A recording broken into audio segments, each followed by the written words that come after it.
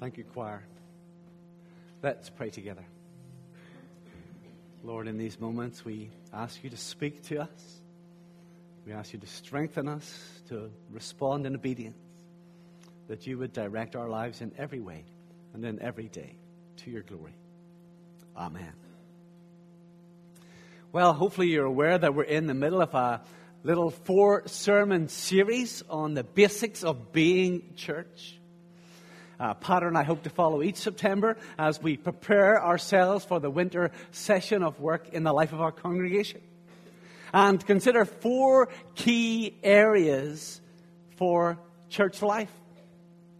They are things that we need to be reminded of and encouraged in regularly.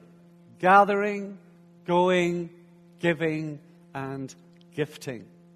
2 weeks ago, Scott launched our series helping you think through the very identity of what the church is. We, in Greek, are called the ecclesia, those who are called out to gather together for a purpose. Coming together that we might praise our great God and Savior, Jesus Christ, in worship and in fellowship.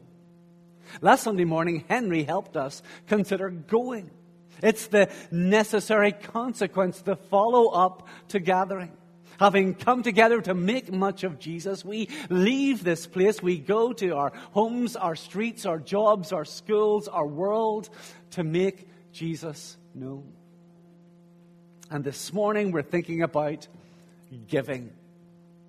And I'm sure you're just overwhelmed with excitement about that prospect. That's your favorite church sermon topic. Giving, said no one. Now, you may even ask, why, if you only got 4 priorities of church life, 4 things to focus on, why would you pick giving as one of the 4? Should not prayer be up there? We need to pray more. Should not engaging with God and His Word, should that not be in that list? And my answer is, well, don't blame me. Blame Dr. Luke. It said of Luke's gospel account that more than 50% deals with the issue of money and our attitude to possessions. And particularly in the book of Acts, which Luke also penned, in that book there are little breaks in the narrative, little interruptions into the flow of the story where Luke stops and summarizes all that's been happening in the life of this church in the momentous days after Pentecost. And we read one of those. Ellie Jane read for us one of those little cameos of church life in Acts 4. Let me read just a few verses again. Acts 4:33 to 35. We find these words. And with great power, the apostles were giving their testimony to the resurrection of the Lord Jesus. And great grace was upon them all. There was not a needy person among them, for as many as were owners of lands or houses sold them, and brought the proceeds of what was sold and laid it at the apostles' feet. And it was distributed to each as any had need. Already there's been one of these little summaries at the end of Acts chapter 2. I'm sure you're familiar with it. And in that summary, again, Luke highlights the generosity of God's people together in their sacrificial gifts for others. And here he does so again, and it's obviously no incidental matter when Luke, under the inspiration of the Holy Spirit, writes about what's happening in the life of the church, when there are so many things that he could focus or draw our attention to. He chooses to note their use of financial resources. He marks this as the thing that distinguishes them from the rest of the world around them. Giving is one of the key identifying factors for determining the health of the heart of a congregation. Maybe some of you will have heard of the children's author Lemony Snicket. Lemony Snicket said this: even though there are no ways of knowing for sure, there are ways of knowing for pretty sure. And while we can never know what's really transpiring in the heart of any individual, when you see a life that's committed to a radical, sacrificial generosity, you can be pretty sure that the grace of God is at work in that life. It was around about 400 AD. Augustine wrote about the nature of sin. And he used a little phrase in Latin. It's called incurvatus in se. Incurvatus in se. He uses this. It really means a life that's turned in on itself. And although you may not know Latin, you'll know how that works. How it is for someone to be turned in on themselves. Their whole life is focused on, consumed with themselves. It's a life all about personal gain. And when a life is turned in on itself, that life has no time, no desire for giving glory to God. That life has no time, no desire for seeing the good of others. It's all about me. That's the natural state of fallen humanity. That's where we all would be unless God's grace worked within us. Incurvatus in se, the heart turned in on itself. But when that trajectory of the heart is transformed, when it's reversed, when lives are lived no longer primarily for self, but with a desire for God's glory and the good of others, indeed with no thought for self, then that's not natural, that is supernatural. God is at work in that life. God is moving by His Holy Spirit in that heart. Now, it is possible for us, as we look upon people's lives, to get things wrong, to misjudge. Let me share with you one little story to illustrate this. It was said that Charles Spurgeon and his wife, they would sell, but they point blankly refused to give away the eggs that their chickens laid. They would give them to family, and you may have them, they said to their family members, but you have to pay for them. And so they got the reputation of being tight-fisted, of greedy and grasping. And they simply allowed people to criticize them in that way.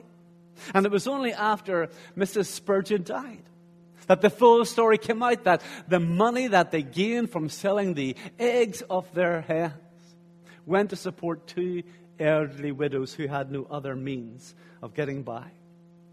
But because they were obedient to Scripture, they did not know, or did not let their left hand know what their right hand was doing, as Jesus said in Matthew 6, verse 3. They allowed people to think ill of them rather than explain their actions. So I use that illustration as a word of caution. Sometimes we can be mistaken, but if we see sacrificial generosity, you can be pretty sure that the Spirit of God is at work in that life. So back to our text. Here we discover that this rapidly growing, deeply impacting fellowship is marked by grace-impelled generosity. These church members, we see, are saved by grace. Look down into the text. Look at verse 32. Who are these people of whom Luke is writing? And we find they are believers. He says the full number of those who believed. They've opened their hearts to receive God's good gift of salvation. And as a consequence of having their hearts opened by God's Spirit, they've opened their hands, they've opened their homes to meet the needs of others. God, at work in their lives by His Spirit, through the proclamation of the gospel, does as it must, create both unity and generosity. They were one of heart and soul, we read. No one said that any of the things that he possessed was his own. Because we have to understand the heart and the hand are linked. What softens the heart necessarily opens the hand. The Spirit of God is evident at work in this fellowship. Look at the 3 greats in this little section. Verse 33, it says that with great power, the apostles were enabled to speak. And when judgment is swiftly brought on Ananias and Sapphira in chapter 5, we read that the whole community and the church itself experienced great fear at God's judgment. And back into verse 33 again, the irresistible and effectual calling of God in the hearts of these believers led them into the experience of great grace. Great grace was upon them all. Now, grace is a multifaceted thing.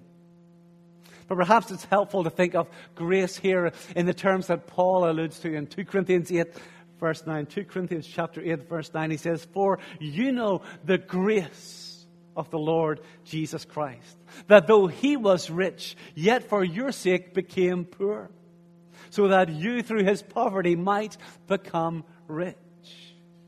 It's through Jesus' self-giving, sacrificial death upon the cross that we find that our debt to God is not merely cancelled, but it does so much more than that.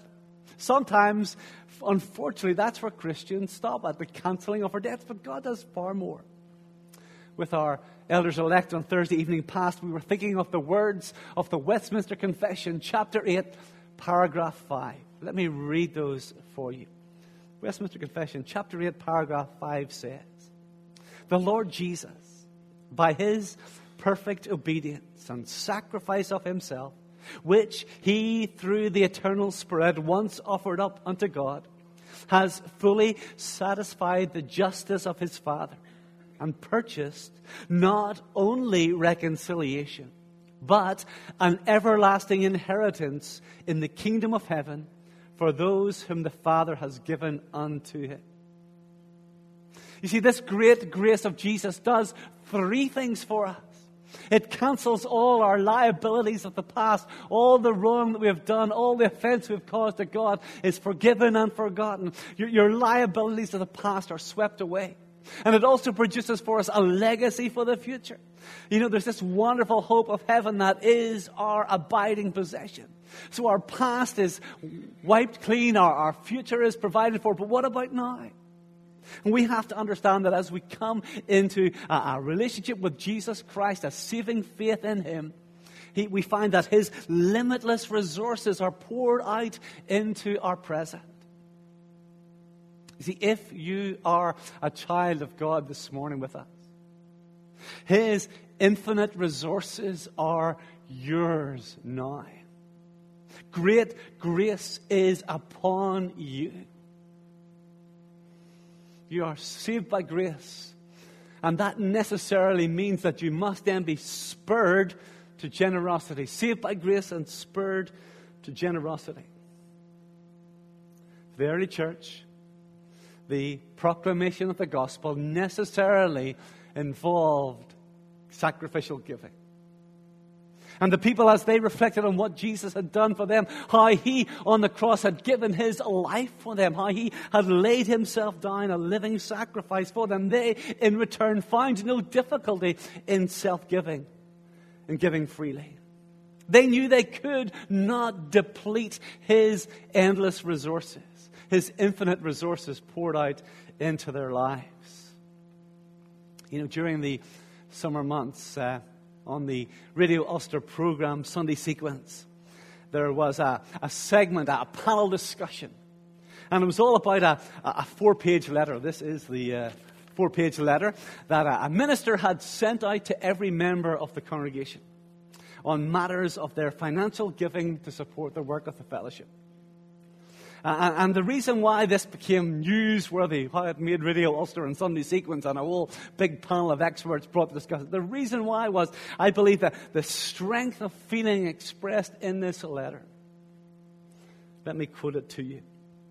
The minister writes in bold text, "I have been shocked that so many give so little in their regular weekly offering to God." Later continued, "It is so shocking because our attitude to giving is a fundamental part of what it means to be a Christian."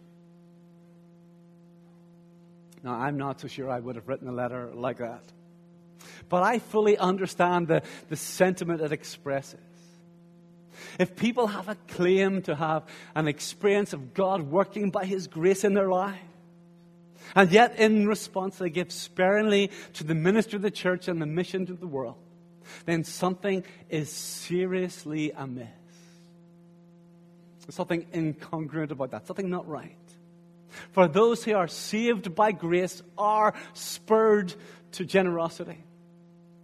As Warren Wiersbe writes in his little commentary on the book of Acts, he says, when the Holy Spirit is at work, giving is a blessing, not a burden.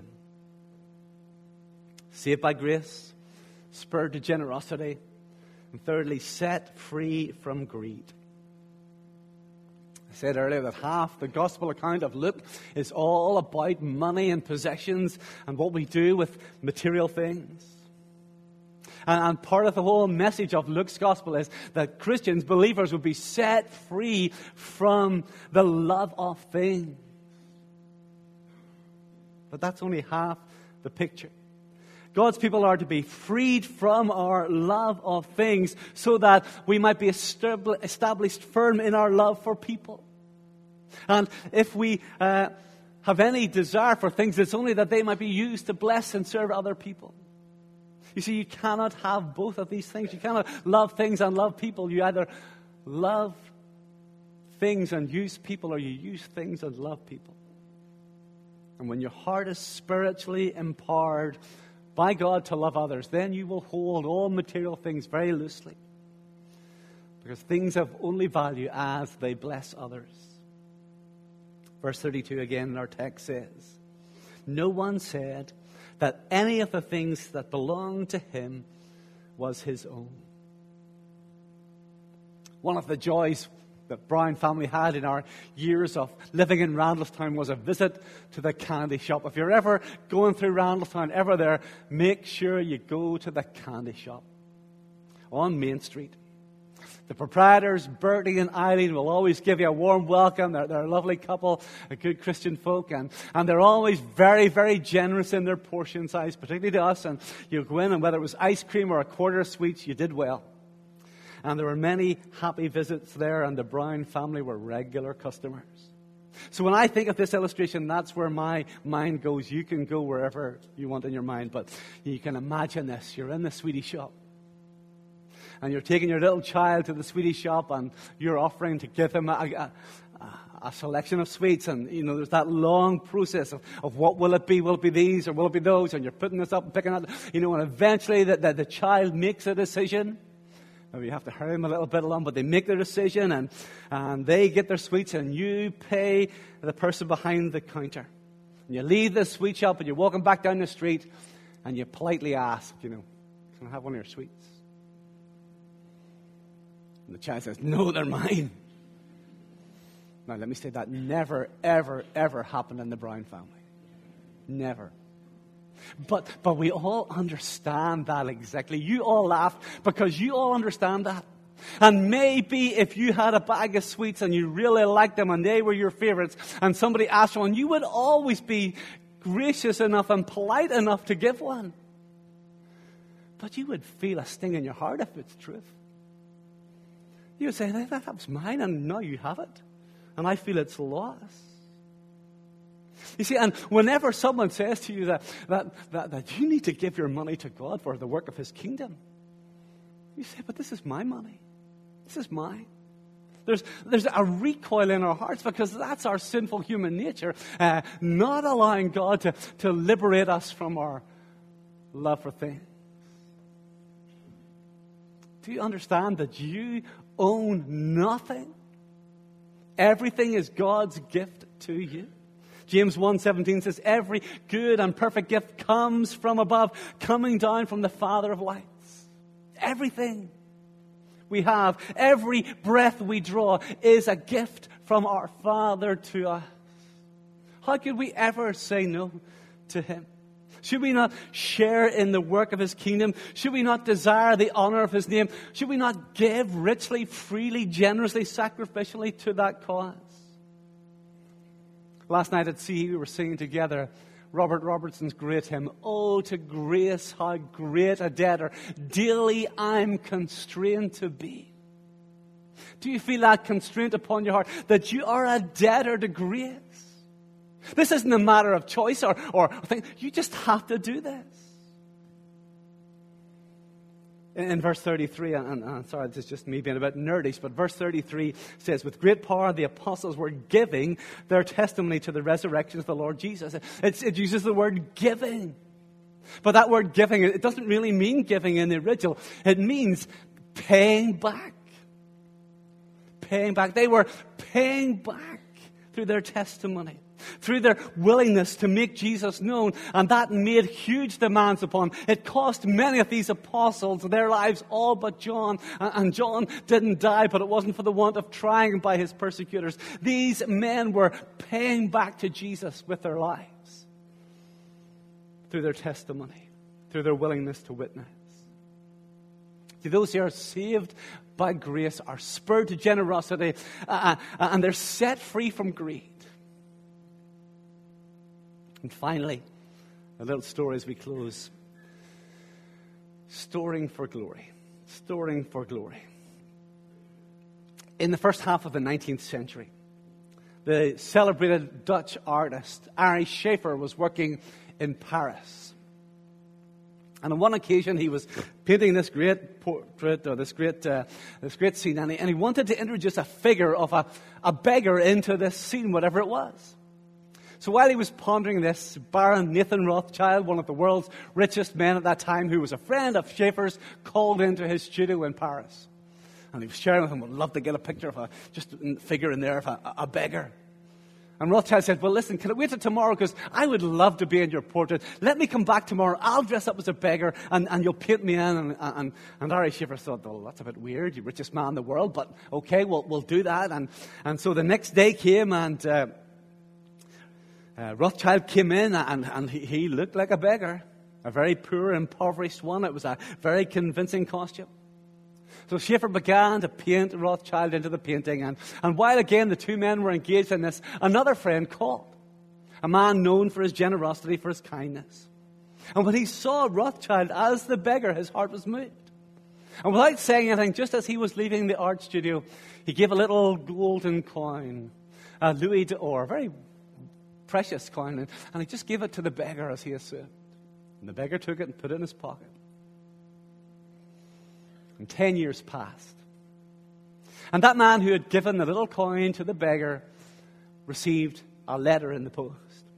And in the letter was a check from Rothschild's bank for 10,000 francs. And this was the mid-1800s, so it was a lot of money. And with the check came a little letter that said, Sir, as you one day gave a little coin, a louis d'or, to Baron Rothschild in the studio of Ary Scheffer, and he has invested and made good use of it. Today he sends the capital you entrusted to him, together with the interest gained. Unwittingly, yet wisely, this man had invested for his future. He didn't even know it, but he did. And surely you've been told many times, regularly reminded, you can't take it with you. There's no pockets in a shroud. There's no trailers on a hearse. You can't take it with you, but you can invest it for glory. You can store in glory. Can you imagine walking through heaven's gates? You come at last to your end, and you come to heaven's gates, and some stranger rushes over to you, throws their arms around you to welcome and receive you. And you wonder, who on earth is this person, or who in heaven is this person? And the explanation is given. Because you gave to support that ministry. Because you gave to support that mission. I heard the news of the gospel. My salvation was secured through your generous gift. I've been longing for this day to say thank you to you for what you have done for me. I'm deeply grateful for those who had courage to speak the gospel to me. I'm deeply grateful for those who invested their money so that I might hear that message. But supremely, my debt is to Jesus Christ, the one who gave his life for me that I might live not just for time, but for all eternity in him. And if you too are saved by grace, then you are, although you may resist it, you are spurred to generosity, eager to give, holding nothing back from the one who gave his all for you, the one who went to death on the cross so that you might not die, How could we not live and love and give to serve such a Savior? Let's pray together.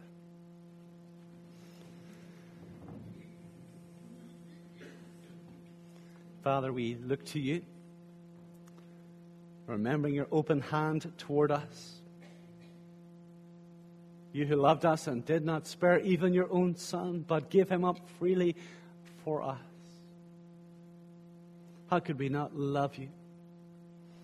How could we not give our gifts of service and energy and gifting and money and resources to you? Lord, you have given us that which is most precious, that which is utterly undeserved, the gift of Jesus Christ. In receipt of that gift, may we give you our all. That love so amazing, so divine, that demands my soul, my life, my all. May it be given to you. To your glory alone we ask. Amen.